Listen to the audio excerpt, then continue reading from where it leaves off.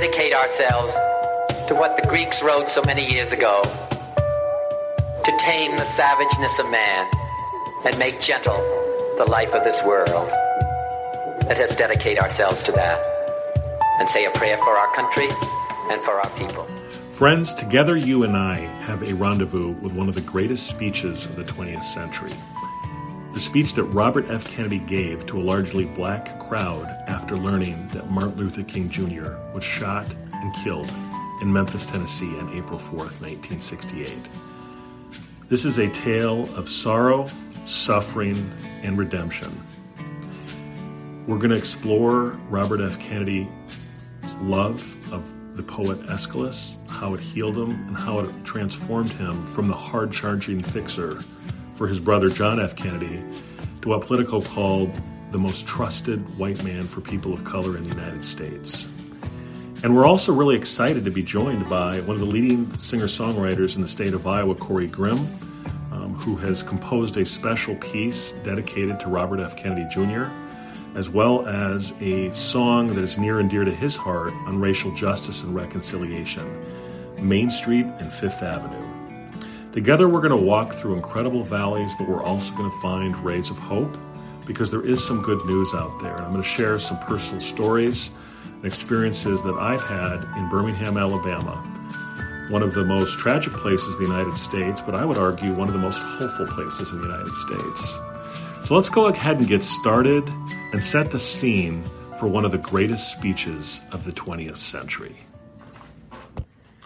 Brothers and sisters, this is going to be a podcast where we're really going to explore the depths of our feeling relating to the evil that we see in the world, especially as it pertains to what happens when a person of color is killed, especially by an evil white person.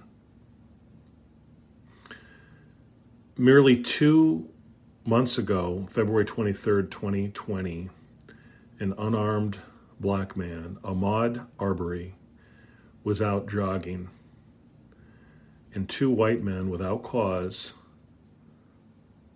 chased him down and killed him.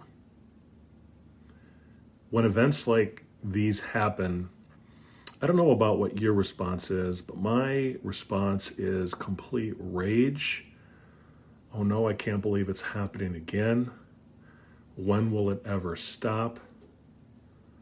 Will we ever get to a point in this country of ours where our, especially black brothers and sisters of color, can live their lives in peace and live their lives in dignity without enduring racism?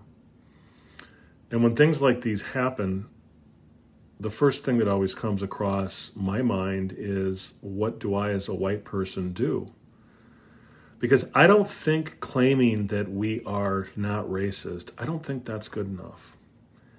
I don't think establishing our own lack of prejudice, don't think that's good enough either. So often when events like this happen, we share it on Facebook, we express our feelings, we explain how we're not racist, we lament racism, but I don't think that that's good enough anymore. The question I think we all have to ask ourselves is, what are we going to do? What risks are we going to take? Because I think that's ultimately what it comes down to.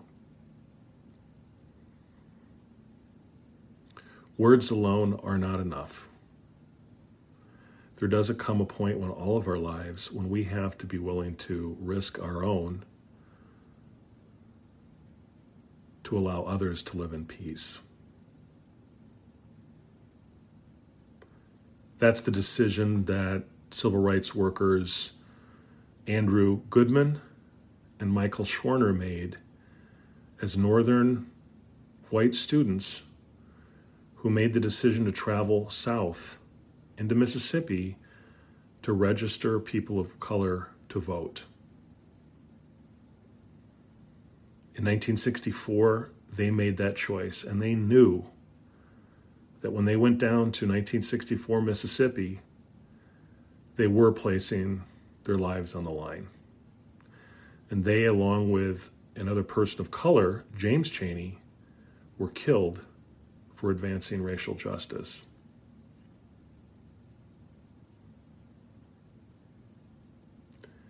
And I think that that is the situation that Bobby Kennedy finds himself in April 4th, 1968, the night that he gave this incredible speech when everyone heard the news that Martin Luther King Jr. was shot and killed by likely a white racist.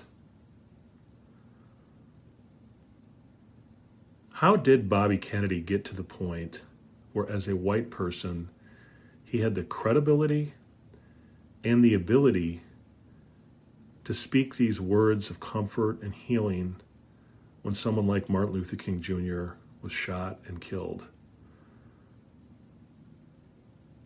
Because I don't know about you, but I don't only view Martin Luther King Jr. as a hero. I view him as a prophet, as a savior. And can you imagine for people of color? I mean, he was like Moses delivering his people to freedom. And to see him, who had preached nonviolence his whole life, to be killed violently for just speaking out on behalf of his brothers and sisters of color, to be treated with dignity and equality. Can you imagine the rage that you must have felt, or that the people of color must have felt on April 4th, 1968? And that's what Bobby Kennedy found himself on April 4th. He had just announced his candidacy for the presidency of the United States. Only less than a month before, in mid-March of 1968, that he was going to seek the presidency. And he found himself having to speak to a largely all-black crowd to try to know what to say. This is someone, it was not at all inevitable that Bobby Kennedy would seek the presidency. In early 1968, he only had a few years of experience as a United States Senator. He was still grieving the loss of his brother, John F. Kennedy. Bobby did not have the natural skills and charisma that John F. Kennedy had. He was an awkward speaker. I think he had a natural shyness to him.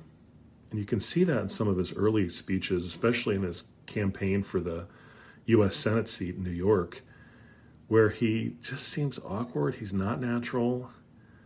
Can you imagine being compared to one of the greatest people of the 20th century, John F. Kennedy, constantly trying to carry on his legacy when in his own heart, he did not feel that he really was good enough. And he also knew when he made that decision to run in early 1968, he had to have known that he was placing himself at risk. The situation he was in, where he had all the wealth, all the power, all the access, family that he loved, and one of the most beautiful places in the United States, along the East Coast in Nantucket.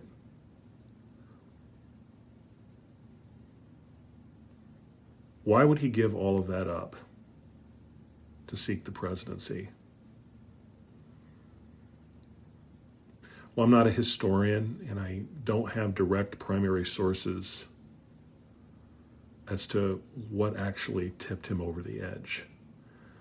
But if you read any of his speeches or listen to them or read his biographies, I think what you will see one thing very, very clear about Robert Kennedy is he truly did, his great skill, his gift, was that he really did identify with people who suffered,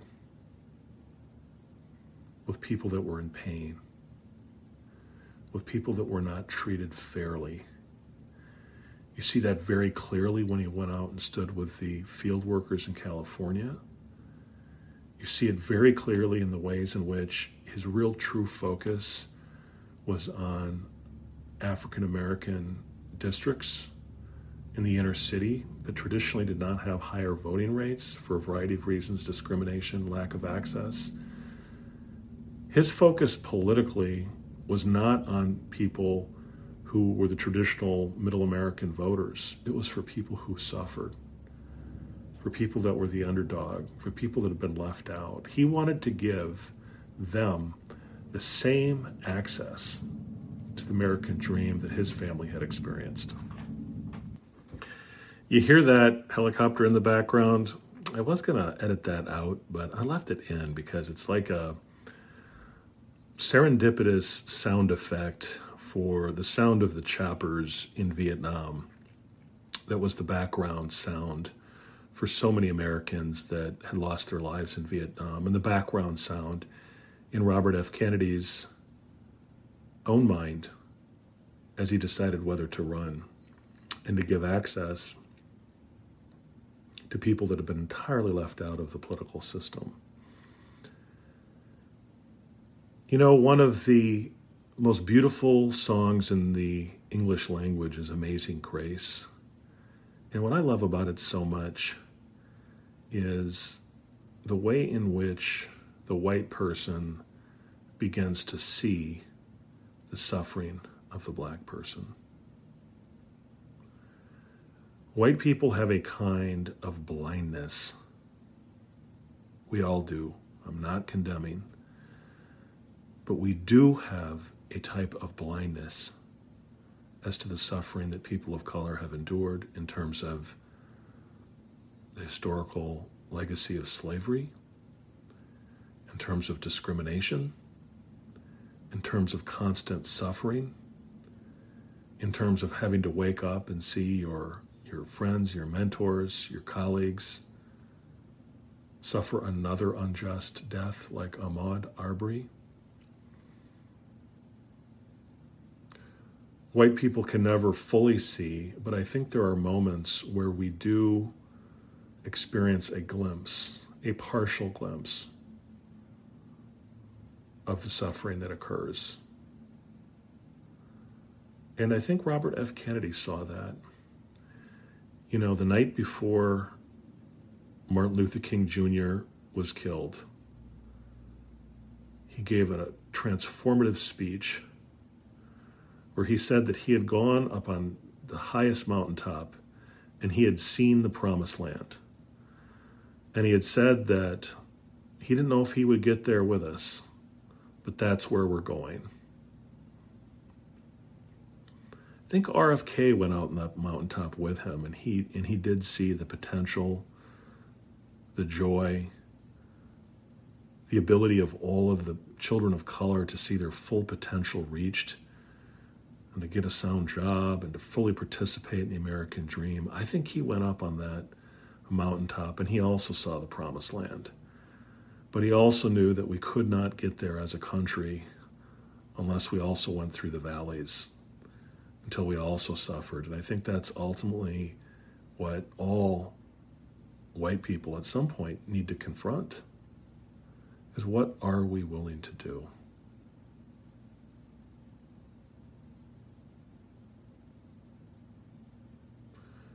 What risks are we willing to take? And I'm not going to necessarily tell all of you that you have to go and you have to make the same decision that Andrew Goodman and Michael Schwerner did,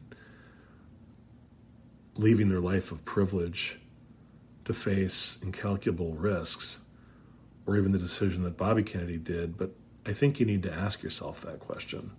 You need to confront that. You need to be willing to march. Sometimes you need to be willing to just shut up and listen. And I always need to remember that too. Sometimes we just need to shut up and listen and figure out how we can be helpful. I think of that scene in Malcolm X where there's two idealistic white students that said to Malcolm, "How can we help?" And he said, "You can get away. We don't want you right now. We don't want your help right this second. We need to stand ready. We need to stand at the beck and call, but we must subsume our own egos to the leadership and the community of color and stand with them and be ready to serve in whatever way we are asked to do. And I think Bobby felt that call, that real call, to stand up and to use his position of power and privilege to seek the presidency so that we could truly have a president that elevated everyone, regardless of their skin color, regardless of where they were born, regardless of the circumstances they were born into. And so that's the scene that we have on April 4th, 1968, the night that Martin Luther King Jr. was shot and killed, the night that Bobby Kennedy had a planned campaign stop in an underprivileged area of Indianapolis in which he was scheduled to speak to a largely black crowd when he learned of the news of Martin Luther King Jr.'s death.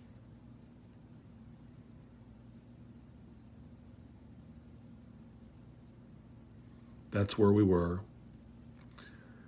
on that night. And the speech you're about to hear, I think, will give you chills, and I hope it will provide a guide to you as to what you must do in your own life to tame the savageness of man and make gentle the life of this world. I have some very sad news for all of you, and that is that Martin Luther King was shot and was killed tonight in Memphis. Martin Luther King dedicated his life to love and to justice between fellow human beings. He died in the cause of that effort. In this difficult day, in this difficult time for the United States, it's perhaps well to ask what kind of a nation we are and what direction we want to move in. For those of you who are black, considering the evidence evidently is that there were white people who were responsible, you can be filled with bitterness and with hatred and a desire for revenge. We can move in that direction as a country, in greater polarization, black people amongst blacks and white amongst whites, filled with hatred toward one another. Or we can make an effort, as Martin Luther King did, to understand and to comprehend and replace that violence, that stain of bloodshed that is spread across our land, with an effort to understand compassion and love. For those of you who are black and are tempted to be filled with hatred and mistrust of the injustice of such an act against all white people, I would only say that I can also feel in my own heart the same kind of feeling. I had a member of my family killed, but he was killed by a white man. But we have to make an effort in the United States.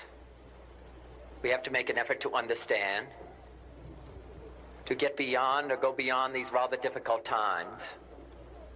My favorite poem, my favorite poet was Aeschylus. And he once wrote,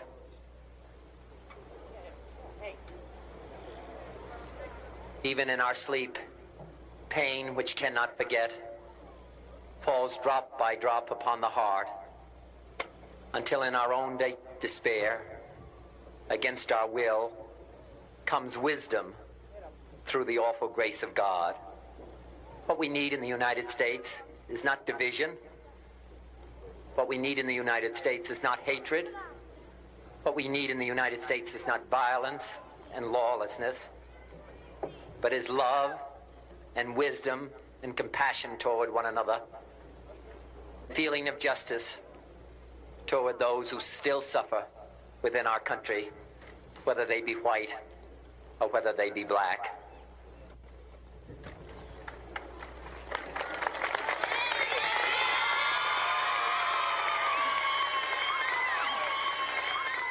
we can do well in this country. We will have difficult times. We've had difficult times in the past, but we will have difficult times in the future. It is not the end of violence. It is not the end of lawlessness, and it's not the end of disorder. But the vast majority of white people and the vast majority of black people in this country want to live together, want to improve the quality of our life, and want justice for all human beings that abide in our land.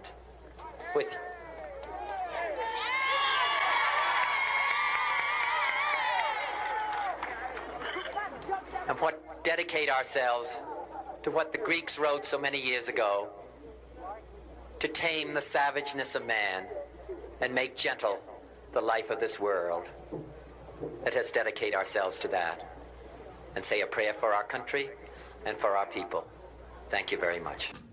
That, my friends, is one of the most beautiful speeches of the 20th century. And what gives it its true power? The quote from Aeschylus, the great Greek poet. In our sleep, pain which cannot forget falls drop by drop upon the heart until, in our own despair, against our will, comes wisdom through the awful grace of God. There are very few white men who could have made that speech in 1968 with any credibility at all. And in fact, Robert Kennedy was not the most trusted white man in the United States merely 5 years earlier in 1963. There's a really good article in Politico called The Most Trusted White Man in Black America by Larry Dye. He wrote it in 2016. And he outlines Robert F. Kennedy's original meetings with a lot of civil rights leaders in the mid-summer of 1963, and it did not go well. He showed a really lack of understanding of what black people were going through in the South. He even used the old "my father was Irish and was discriminated against too" thing, and that did not go over very well. And so he went from that in the summer of 1963 to be able to give a speech of such power and empathy and beauty that he literally calmed and soothed a crowd that had just heard some of the worst news in their entire life. What helped that transformation? It was the wisdom that he obtained through the suffering after his brother passed away, John F. Kennedy. Robert F. Kennedy, after his brother passed away, went into a deep, deep depression, and he could not get out of it.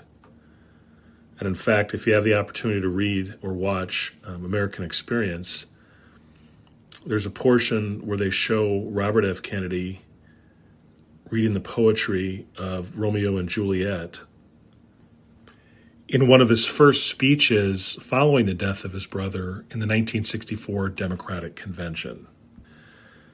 And he used this quote from Romeo and Juliet. "When he shall die, take him and cut him out into the stars, and he shall make the face of heaven so fine that all the world will be in love with night and pay no worship to the garish sun." He was in a deep amount of pain.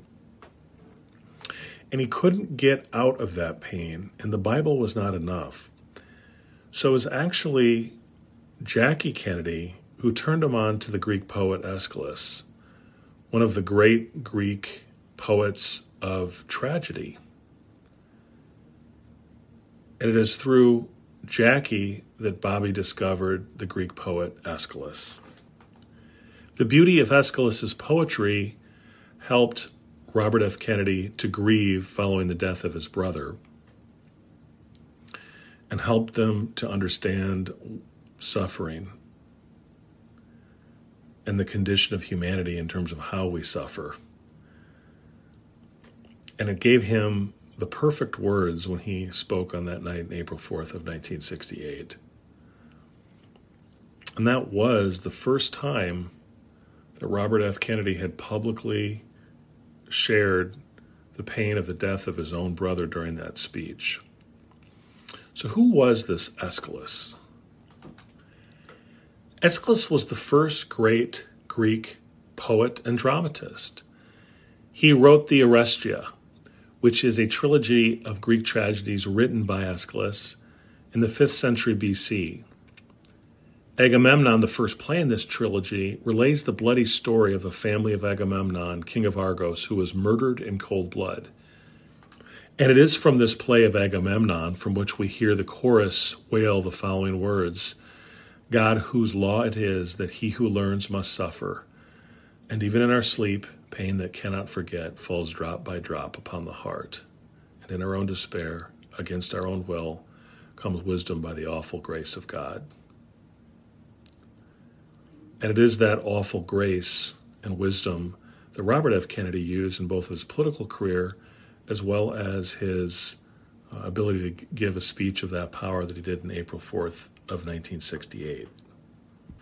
But it gets even more powerful. As he concludes his speech, he talks about the Greeks' great desire to, quote, tame the savageness of man and make gentle the life of this world. That statement is almost more powerful than the quote from Aeschylus. To tame the savageness of mankind and make gentle the life of this world. As I was getting ready for this podcast, I have a super talented brother-in-law, and his name is Corey Grimm. And I asked him if he could do something with any part of the speech. And this is really what he zeroed in on and came up with just incredibly beautiful, original new music. And I hope that you enjoy it as much as I did, because I thought it was incredibly powerful. And he did it in less than a night. So when I was talking about him being one of the best singer-songwriters in the state of Iowa, I was not joking. And it was not just because he's my brother-in-law. You're just going to have to listen to this. It is awesome. So here it is. To Tame the Savageness of Man by Corey Grimm.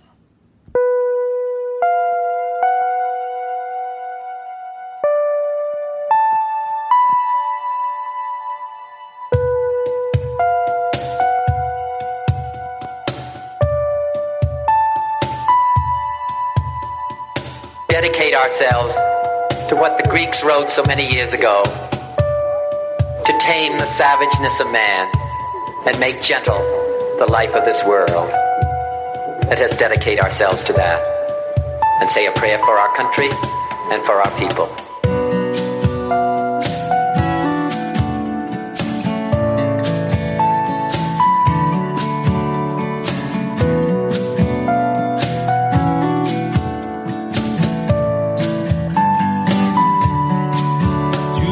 Savageness of man and make gentle the life of this world.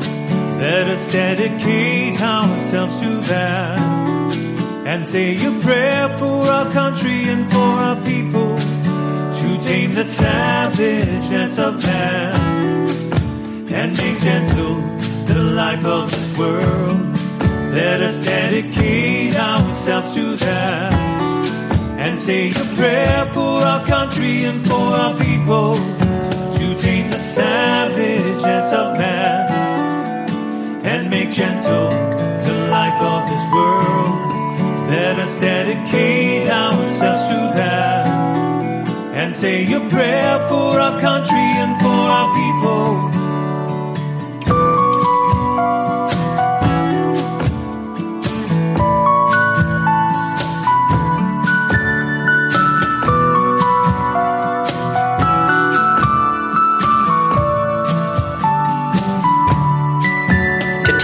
Savageness of man and make gentle the life of this world.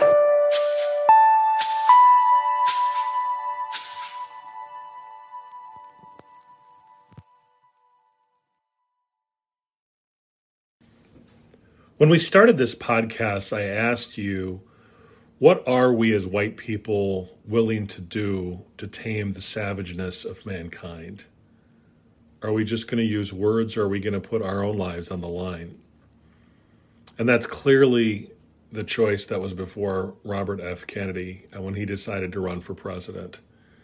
And if he had any doubt whatsoever as to the risk that he was facing, April 4th removed all doubt as to the risk that he was truly facing. And I'm now going to share a little bit of a personal story because I think it does really directly relate to April 4th, and that's June 5th, 1968.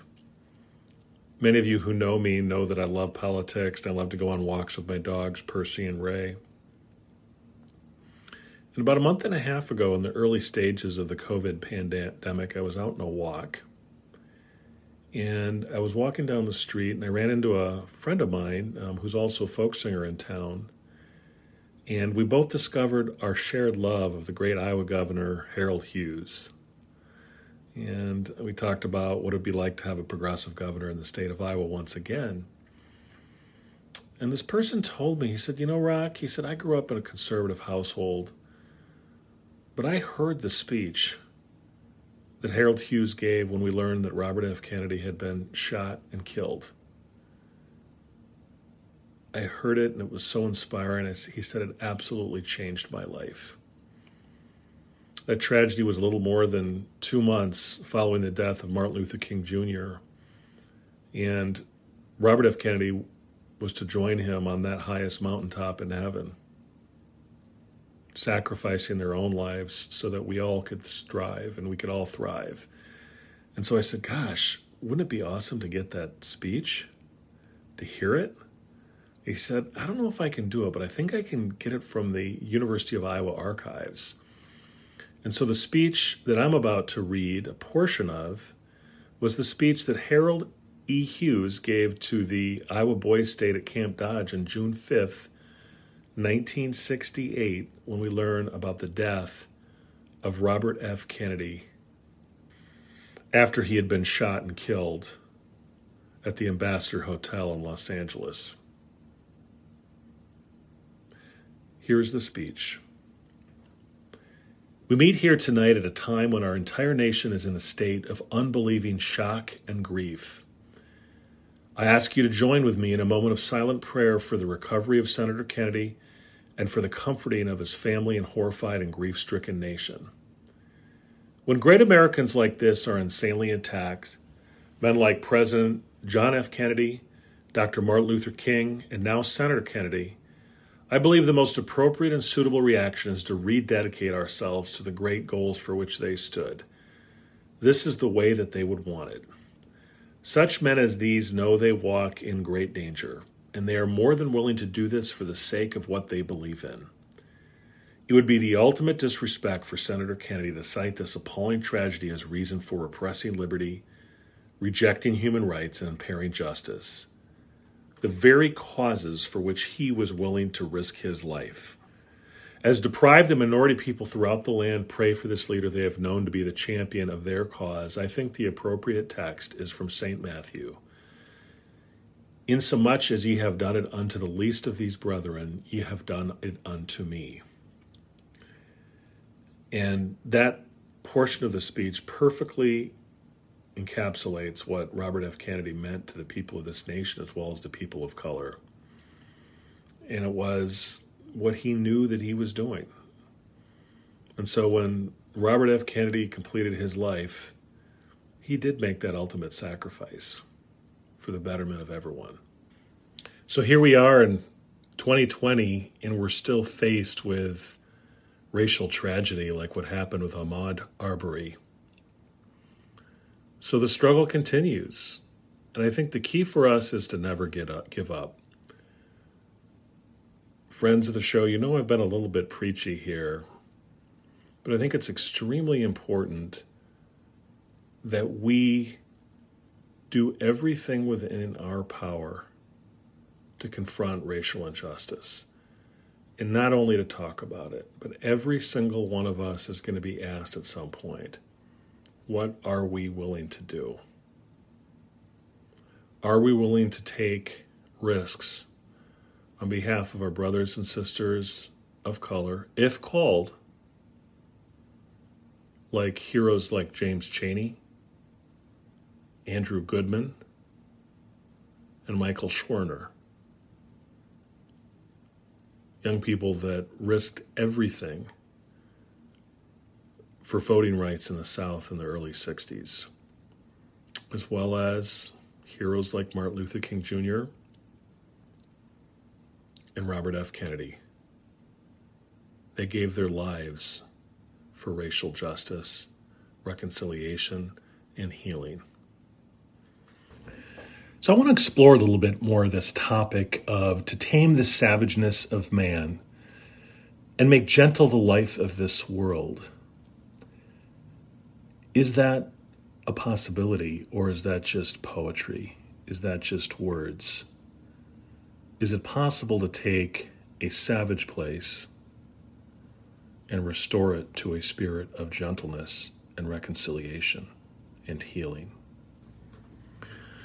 Well, if we're to look in a place of pure savagery in the United States, we need to look no further than Birmingham, Alabama in the early 1960s.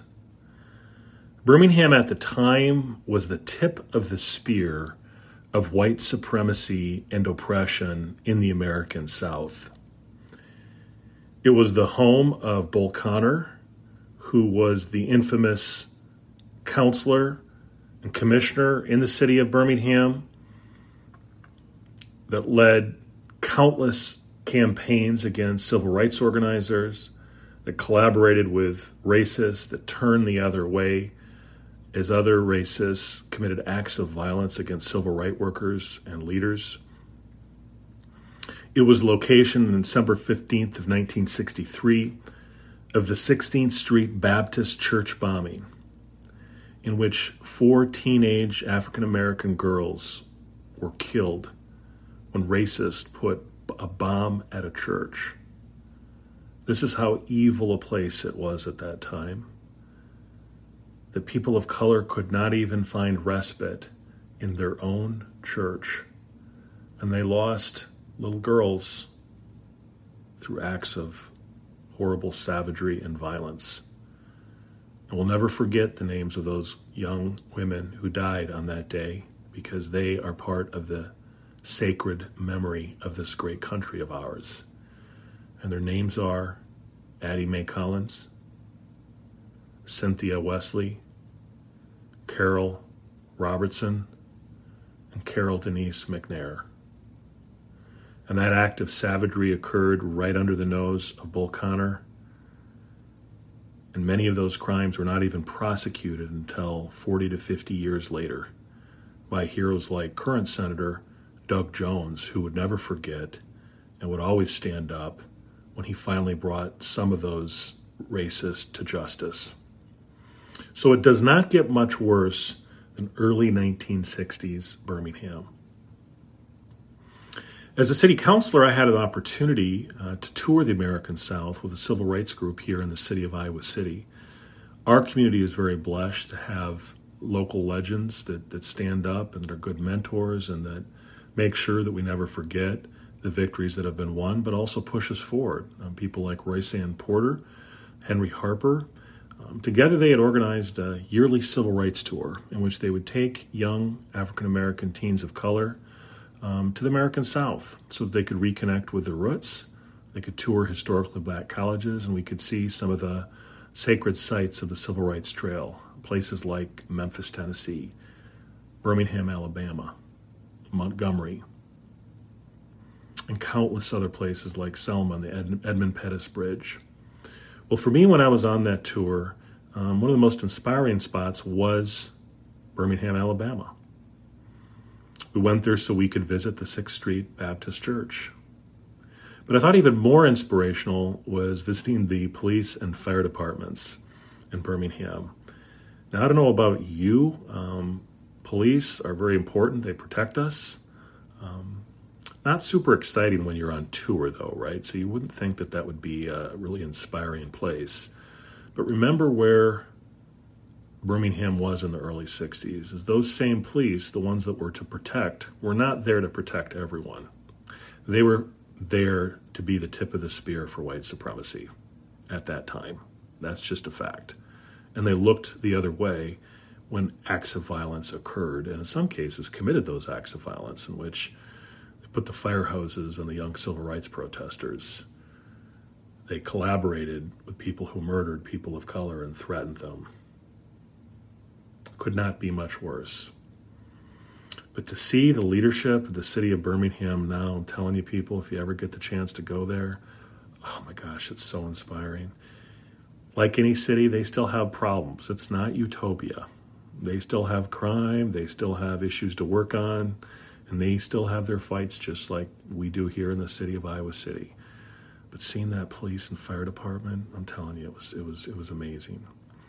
We also had the opportunity to visit one of the most dynamic mayors in the American South, Randall Woodfin, who at the time was a 37-year-old mayor. And he taught a group of us. We had the opportunity to take the kids to the city hall, and Mayor Woodfin was able to take some time and talk to some of the kids. And one of the most inspirational parts of that was we were in City Hall, and Mayor Woodfin had talked about his recent election to mayor. But he also pointed out a chamber just behind where we were sitting. And he said, in that chamber, merely 10 yards away from where you're sitting, was where Bull Connor held court, where he planned his acts, where he maintained American apartheid, where he planned all of his acts of terror against civil rights workers in the American South. And now, over 50 years later, here we are. Young, dynamic leader of color, presiding over an incredible police department. And that's where I wanted to follow up on. Here in the city of Iowa City, we struggle. We love all of our officers, regardless of what color they are, but we also believe it's absolutely important that we make sure that the men and women who protect our community also reflect our community. And we've really struggled to place officers of color. We've made some progress, but we always know the number that we have. We have 5 officers. And so when we visited a community policing center in the city of Birmingham, I asked one of the officers, I said, well, what percentage of officers in your department are people of color? And first of all the officers that were there were black. And he sort of smiled and he said, I really don't know. I think we pretty much all are. Of course, we had some white officers too, but it was a completely integrated department full of men and women that reflected their community, that served with pride. And I think a lot of the young people really connected with. And it was really inspiring to see that. And I was just thinking, when Martin Luther King Jr. gave that speech the day before he died, and he said he climbed to the mountaintop and he had seen the promised land, I don't think he was talking about an abstract dream. I think what he was seeing was places like Birmingham, Alabama, where you could have a police department that was nearly 80% black, that reflected the underlying population in the community, that served and connected with the young people that lived there. And they struggled just like anywhere else. But I tell you what, civil rights protesters in today's Birmingham would not be treated they were in the early 60s. They would likely be marching with a lot of those officers, and I bet a lot of those officers in the city of Birmingham have walked across the Edmund Pettus Bridge. And then after visiting the police department, we also went to the fire department, because some of the signature grainy photos that you see in those early civil rights protests were those firemen using those hoses against those unarmed protesters. And it wasn't just water, it was water shot out of a water cannon, so powerful that it could knock you off your feet and strip your skin off, right? It was that intense. And I talked actually to some some black firemen, but also a few of the white officers that were serving, and they were very open about the shame of what the department had done in the early 60s. And he said that there were a lot of officers and firemen that had served in the early 90s before they retired who were actually part of those crews. And that was really amazing to hear that officer recite some of those stories of those officers confronting what they had done. Because I believe no matter what we've done in life, we all have the opportunity for forgiveness. In some of my earlier podcasts, I've talked about Nelson Mandela being one of my heroes. And Nelson was able to forgive his jailers and seek reconciliation with the same people that had oppressed his people over the course of his entire lifetime. And so similarly, I think especially the fire department and the men, primarily the men who served at the time, had to come to terms with that, with what they had done and how they were to respond into the future. And I think one of the things about the department that I observed is they were not defensive. They did not seek to justify, obviously. They were very, very open about their painful history. And that's one of the things you see in the American South that I think in a lot of ways differs from what you see with race relations in the North, is that you rarely see people in the North especially really directly confront racial prejudice. You rarely see it. I think in the American South, you can't ignore it. You're directly confronted with it every single day.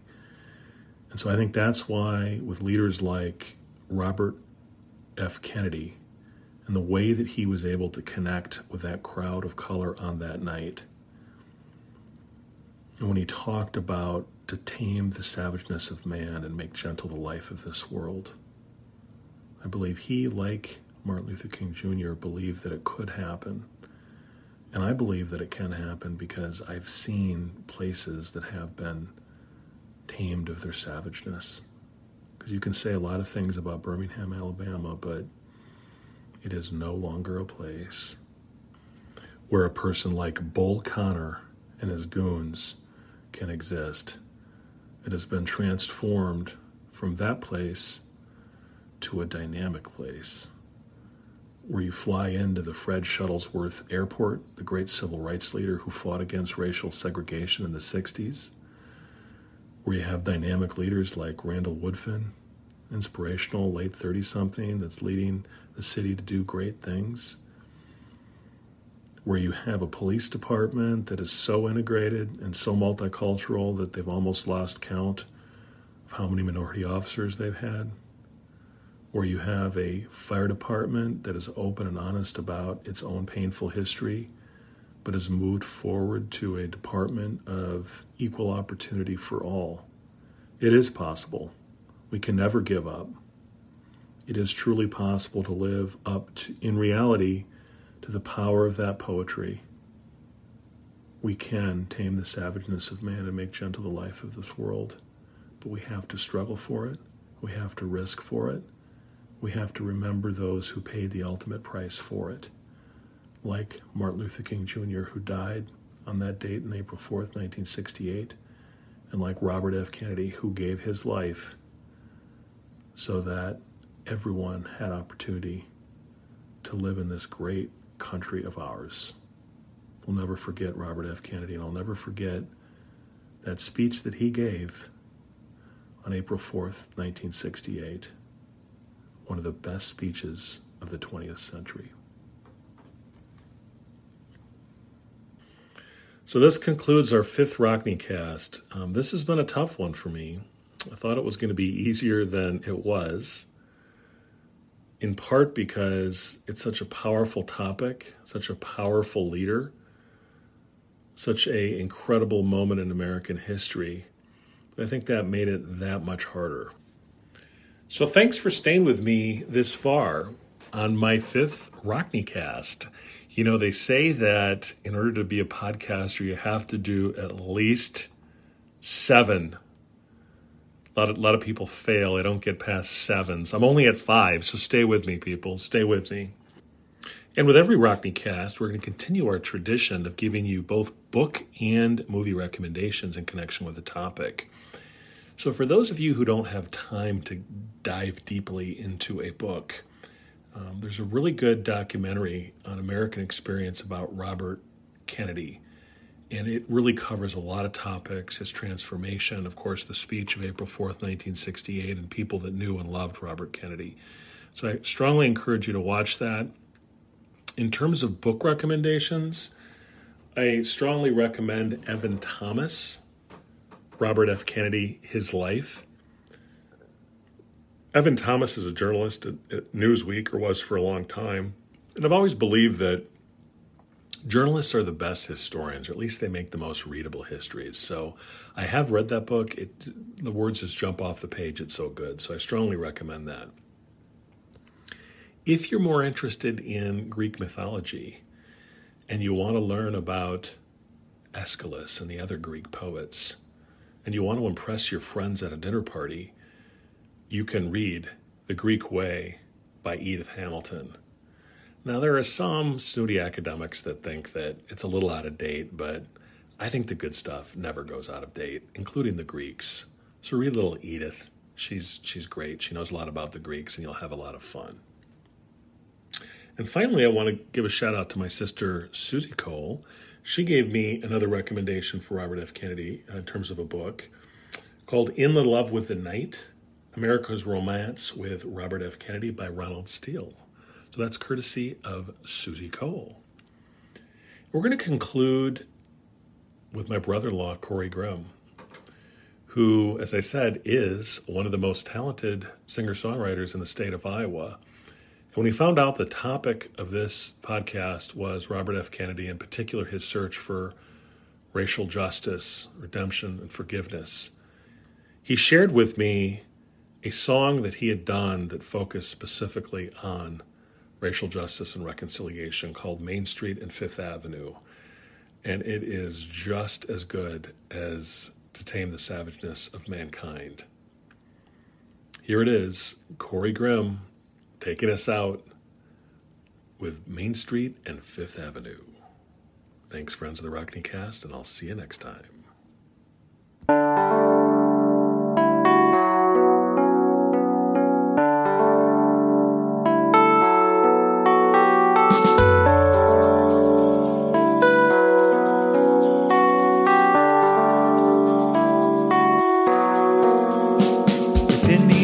Centers and across the countryside, there still exists an old disturbing trend. I might show you kindness, you might offer me a ride, but heads would turn if we became friends. They'd say we're much too different, our worldview is not the same. By all rights we should be mortal enemies, crossing ancient boundaries. Drifting from our lanes is like chopping down old familiar trees.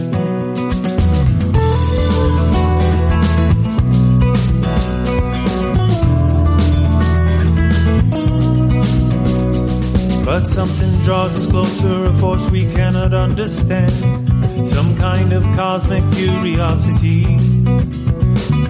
We are searching for directions to elusive promised lands, described by Moses and by Dr. King. There are strongholds in the cities and fortresses and towns, always preserving what is comfortable and safe. Foundations are eroding and old walls are falling down as we march together, keeping up the faith. We will march together, keeping up the faith. I will walk with you down Main Street or Fifth Avenue. It doesn't matter what people say. Small town, a city street, we'll smile at everyone we meet. I wouldn't have it any other way.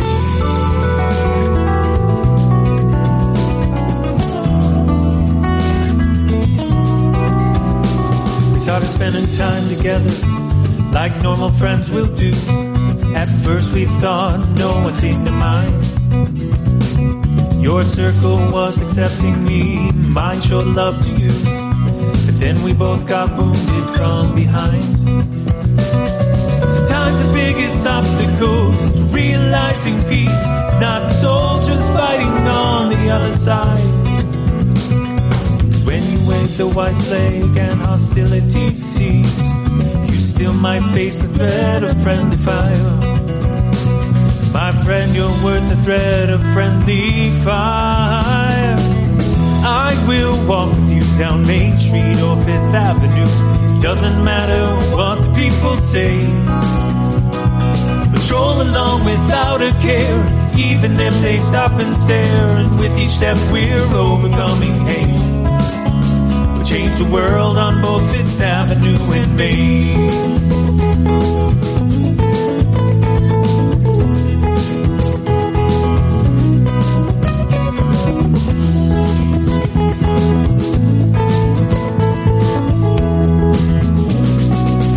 we know a person by their culture, class, and race. We place them in our boxes, neat and nice. We overlook the sacred stories written on each face. We dismiss the holy longings in their eyes. When we make our judgments, it's ourselves we idolize, sitting on our thrones like man-made deities. In the waters of forgiveness, let us be baptized. In true communion, let us be set free. In true communion, let us be set free. I will walk with you down Main Street or Fifth Avenue. Doesn't matter what people say. Two of us make quite the pair. We'll stretch the bounds of savoir-faire and gather other friends along the way. I will walk with you down Main Street or Fifth Avenue. Doesn't matter what the people say. Small town or city street, we'll smile at everyone we meet. I wouldn't have it any other way. We'll change the world on both Fifth Avenue and Main.